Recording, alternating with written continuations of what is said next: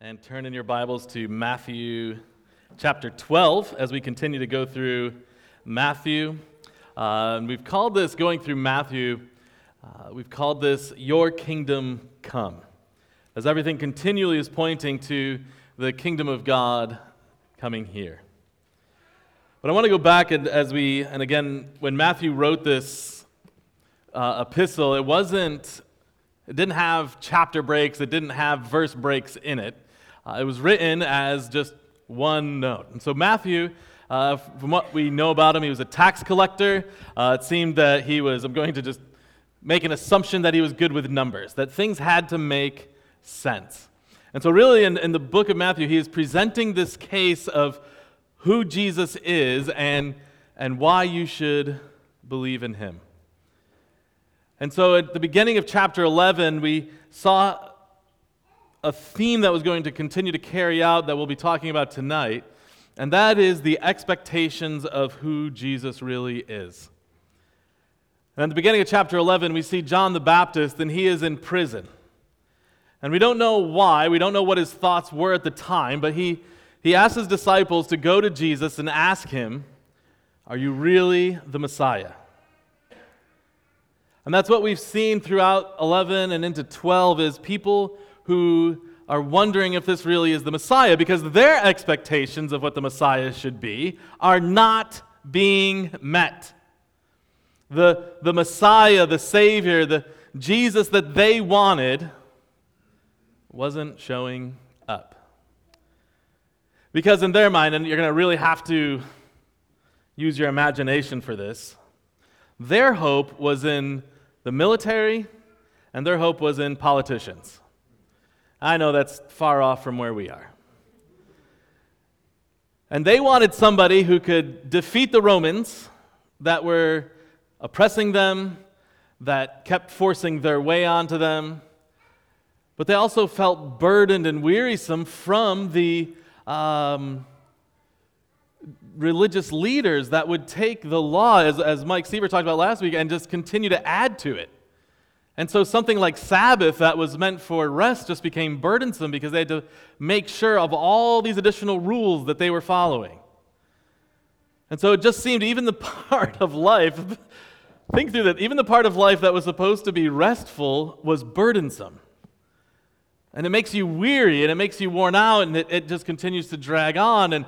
And so they have these expectations of a Messiah that would come, but there's this guy Jesus, and he's doing this incredible work, but all he's doing is like healing people.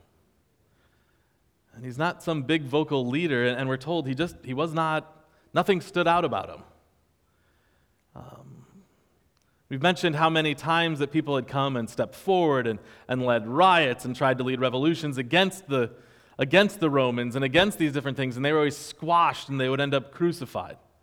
They would end up being slaughtered. They would end up being killed. You just couldn't match up with the Romans. And here's a guy who's just, in his own words, gentle and humble. So John the Baptist questions who he is, and Jesus reports back, "Go tell them that this is what they see." And he uses prophecy from Isaiah to describe what he's doing, that he's healing the sick, that the blind see, that the gospel is being preached to the poor. The good news is being preached to the poor. And Jesus then, after John the Baptist, he explains that what you want to see isn't who I am. What you think the answer should be is not why I'm here. That's not why I have come, but you're having trouble understanding that. And then at the end of chapter 11, he describes himself as gentle and humble. The only place in Scripture, now all of Scripture describes who Jesus is. It is how we can know Jesus. It is how we can know God through Jesus. But Jesus only uses two words to describe himself in all of Scripture. And he says, "I am gentle and humble." Not what you normally look for in leadership. You want the strong guy. You want the guy who talks a big game, who's known for backing up what he says. And we will chase after him. But that's not who Jesus is. Jesus then, he explains that him and his disciples are walking after being in synagogue on the Sabbath, and they pick some grains of wheat, and the Pharisees are furious. And again, I want to stop here. Mike talked about it briefly, but I want to explain what is happening here. The Pharisees are mad, and they're saying, hey, you can't do that on the Sabbath. The main intention of the Sabbath was to rest and spend time with God. The disciples are literally with God, and they're resting, spending time with Jesus.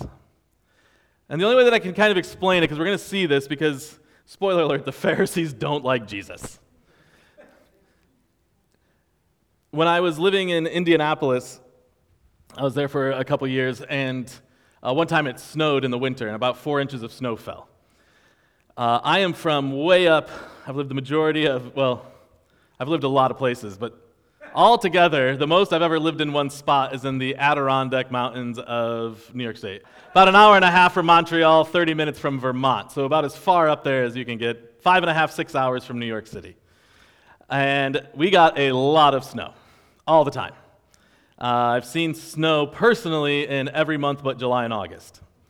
And so 4 inches of snowfall in Indianapolis, the whole city shuts down. I'm in the grocery store, and an elderly lady in front of me says, are you from around here? And I was like, no, I'm not. I'm from way up in New York. She goes, oh, how are you adjusting to all this snow?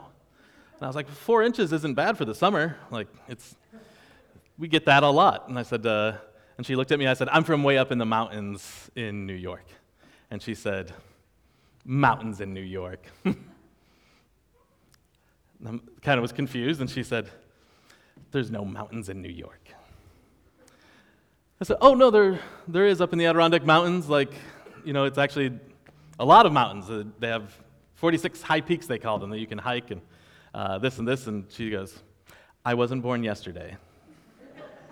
There are no mountains in New York.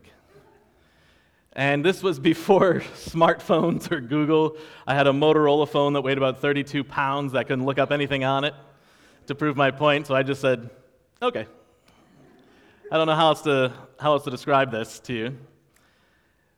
And this is a very small thing of what Jesus is going through. Because the Pharisees and the Sadducees and the scribes and the religious leaders keep trying to catch him.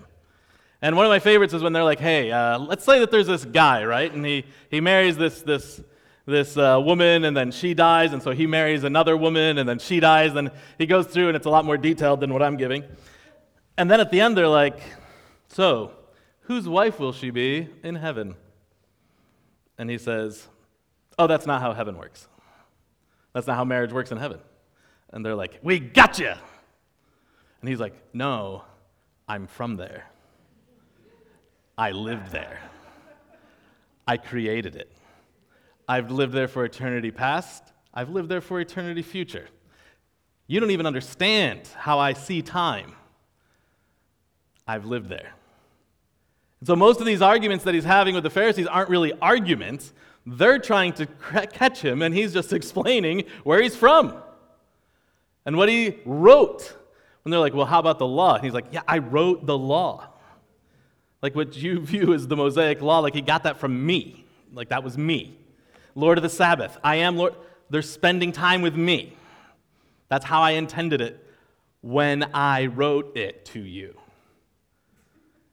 And so these aren't really arguments, but this is the relationship that Jesus is having with the religious leaders. Is the religious leaders are saying, no, we understand God. And he's like, no, I am God.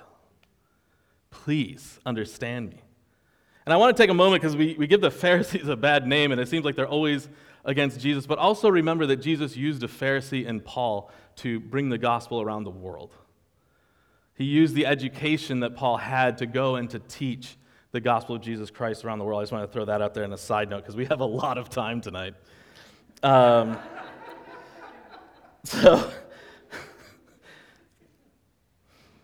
So tonight we will see Matthew continuing to explain, and he's kind of wrapping up this summary of who you think Jesus is, the expectations that you have of Jesus, we should have known all along. So Matthew 12, starting in verse 15. I'm great with numbers. Starting in verse 15 of chapter 12. Actually, we'll jump up to 14. It might not be on the screen. But we left off last week, and the Pharisees are beginning to be furious at Jesus. And here he is claiming to be Lord of the Sabbath. And so verse 14 says, "But the Pharisees went out and plotted how they might kill Jesus." Not how they might disrupt his ministry, not how they might get people not to believe in him. They plotted to kill him. Pick it up in verse 15. "Aware of this, Jesus withdrew from that place. A large crowd followed him, and he healed all who were ill. He wanted them not to tell others about him. This was to fulfill what was spoken through the prophet Isaiah." This is Isaiah 42, chapter 42, verses 1 through 4. He says, "Here is my servant, whom I have chosen, the one I love, in whom I delight. I will put my spirit on him, and he will proclaim justice to the nations. He will not quarrel or cry out. No one will hear his voice in the streets.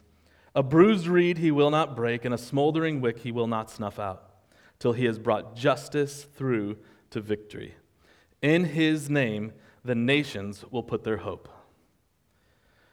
So I want to walk through this passage briefly, and I'm going to just throw out some verses. We probably won't have time to hit on them tonight, but I'm more than happy to send you my notes or outline for you to look up this week. I want to point out a couple things as we walk through this passage, and hopefully it'll be you aware. It tells us that he was, starting in verse 15, that he was aware of this. He was fully aware that the Pharisees were plotting to kill him.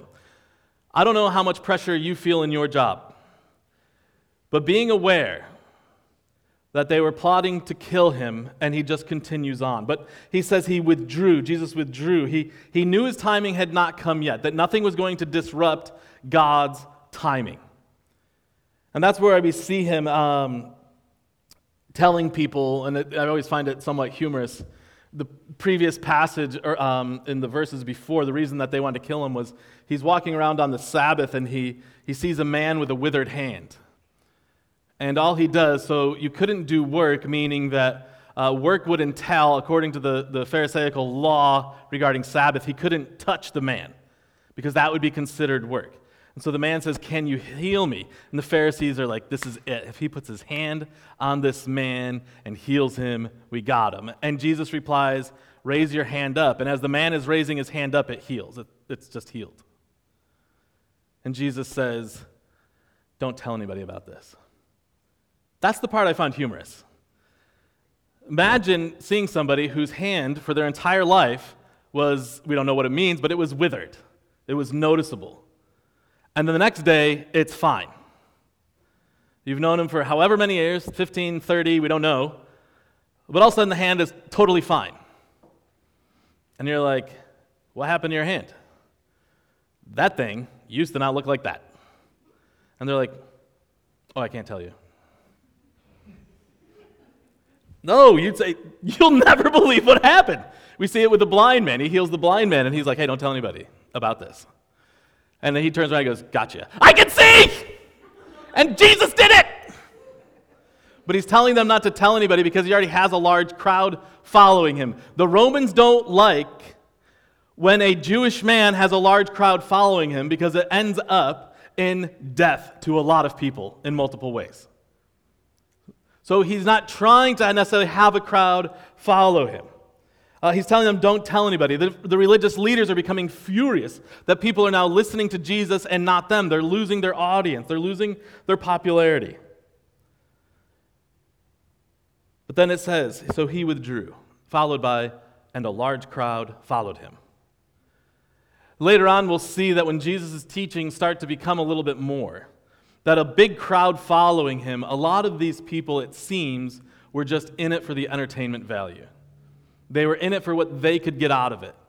But when Jesus starts saying, hey, you have to actually believe in me and you have to live out these principles, John chapter 6, it's a very easy reference to remember. John 6:6, John chapter 6, verse 66, it tells us from this time, after Jesus' teaching started to become a little bit more about this is what it looks like if you're actually following me, from this time many of his disciples turned back and no longer followed him. They were in it for themselves. They were in it for the good parts. They were in it to see what Jesus was going to heal today. But when it started getting a little harder, Even his own disciples said, Jesus, these teachings are kind of hard. And he says, are you going to abandon me too? In verse 67 and 68. And they're like, no, we're with you. But the majority of these people, when you see large crowds, just know the majority of them would walk away. Verse 18, he says, here is my servant whom I have chosen, the one I love and whom I delight. Those are the words that we see at his baptism with John the Baptist. Again, if there's a prophecy back in Isaiah that was written hundreds of years before this, and it says, this is how God views the Messiah. And then you're watching Jesus get baptized, and these words ring out from heaven. This is my son. This is my servant in whom I am well pleased. And then again, we aren't there yet in Matthew, but at the Transfiguration, he says those same words again. And Matthew is quoting these passages from Isaiah throughout his book to tell people, hey, we should have known this. We were told this in prophecy, that this is who Jesus would be. And he continues, he will not quarrel or cry out. He's not arguing with people. He's just explaining where he's from. He's explaining what he wrote to people who think they know better. It isn't a quarrel, it's instruction. He's not crying out. He's not screaming at people. It goes on, no one will hear his voice in the streets. The streets were the main thoroughfare. If you wanted to get people's attentions, you went to the streets. You went to where the people were. But where we see Jesus is he's on a mountainside. He's in a boat on the shore. He's just talking to fishermen. He's with lepers. He's with the tax collectors. He's with sinners. He's not where you would expect him to be. And the people expected more from their Messiah. They expected him to be with the religious leaders. But yet he's opposing the religious leaders.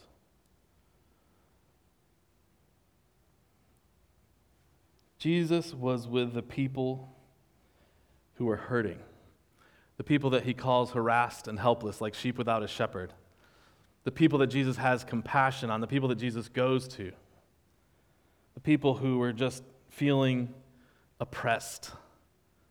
It's interesting how Jesus treats people who feel oppressed. He doesn't tell them that they're actually not oppressed. He's filled with compassion for them. He heals them, and he gives them hope.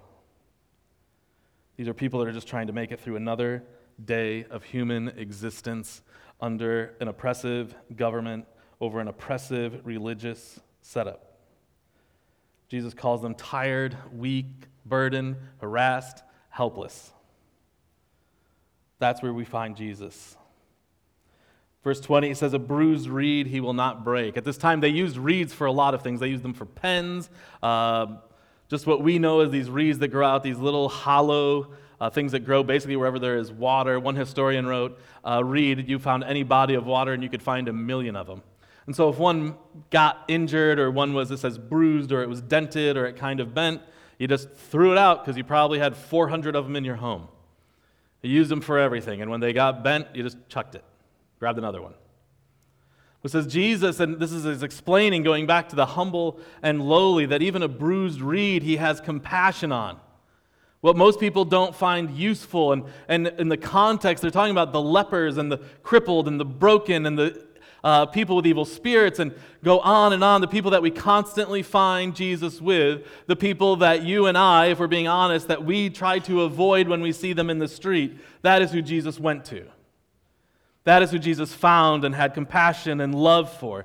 That is the people that he brought hope to. It continues on, and a smoldering wick he will not snuff out. A smoldering wick is, it's not putting off light. Why do you light a candle? For light, and it's not doing that. Why do you light a fire at this time? For heat. And so if it's just about to go out, it's not serving its purpose. And throughout history, we've seen this happen with the older generations of different civilizations where they would say, you're no longer of use to us, you're too old, go for your last hike, or go for your last walk, or we'll send you out on a ship, or we'll send you out on a ice, or whatever it is, and how they would just get rid of people who were becoming a burden on society. They were no longer helpful, and so they would cast them out. That's what the meaning here behind a smoldering wick is. It's not serving its purpose anymore. Just put it out and get a new one. But Jesus does not see people like that. Jesus values the life of his creation. Jesus is in the business of bringing hope to the hopeless. And then he finishes in verse 20 with, till he has brought justice through to victory. God's justice is different than our justice. Most of the time when I view something as justice, it's somebody's getting punished for hurting me. I am the person that is benefiting from justice. There's something that I don't like, and so I want it taken care of, so in some way it betters my life. That's justice. God's justice is what's best for the other person. What's best for his creation does not make sense. What was best for you and for me were sinners who were continually sinning against God. He viewed in his form of justice to send his one and only Son to come to earth, to die a horrible death at the hands of his own creation, so that we no longer had to pay the penalty for our sins. Jesus did for us what we could never do for ourselves. And now, if you put your faith in him, if you call out to him and make Jesus the forgiver of your sins and the leader of your life, you no longer have to pay the consequences of your sins. So he came to proclaim that justice to everybody, to the hurting, the hopeless. Brought justice through to victory. God's justice is always on display by bringing to people not what they deserve, but by paying the price for their sins. That he has the victory over sin and death for anyone who calls out to him. And then verse 21, and Will hit on this as he was talking. In his name, the nations will put their hope. In his name, the nations will put their hope. Every nation is hopeless without Jesus. Jesus is the only hope. We can find ourselves putting our hope in the same thing: politicians, military leaders, popular people. We put our hope in so many things, but not Jesus. Put our hope in ourselves, in our job, in our marital status, in whether we have kids or not, or we chase after so many things that we think will bring us hope, but they will all fail, except for Jesus. So Matthew summarizes that Jesus is exactly who he said he is, and that the prophets told the people who he would be. This should have been expected. This is what Isaiah said would come and be, and Jesus was fulfilling all of these prophecies about himself. So I want to give you 3 questions to ask yourself. Just write these down, discuss it with your spouse, friend, roommate, children, parents, you name it. Number 1, do you believe Jesus is who he says he is? Sounds like a simple question. But when you truly believe in something, you are passionate about it. You can't stop talking about it. You want everybody else to know about it.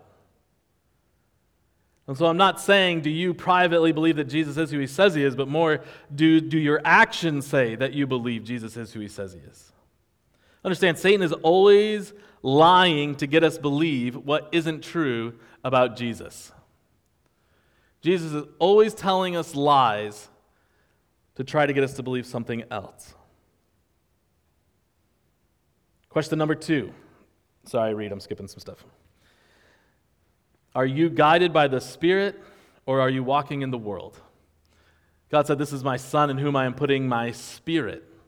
Galatians 5, 19 through 26 separates. If you're walking in the flesh, this is what you're going to see living out in your life.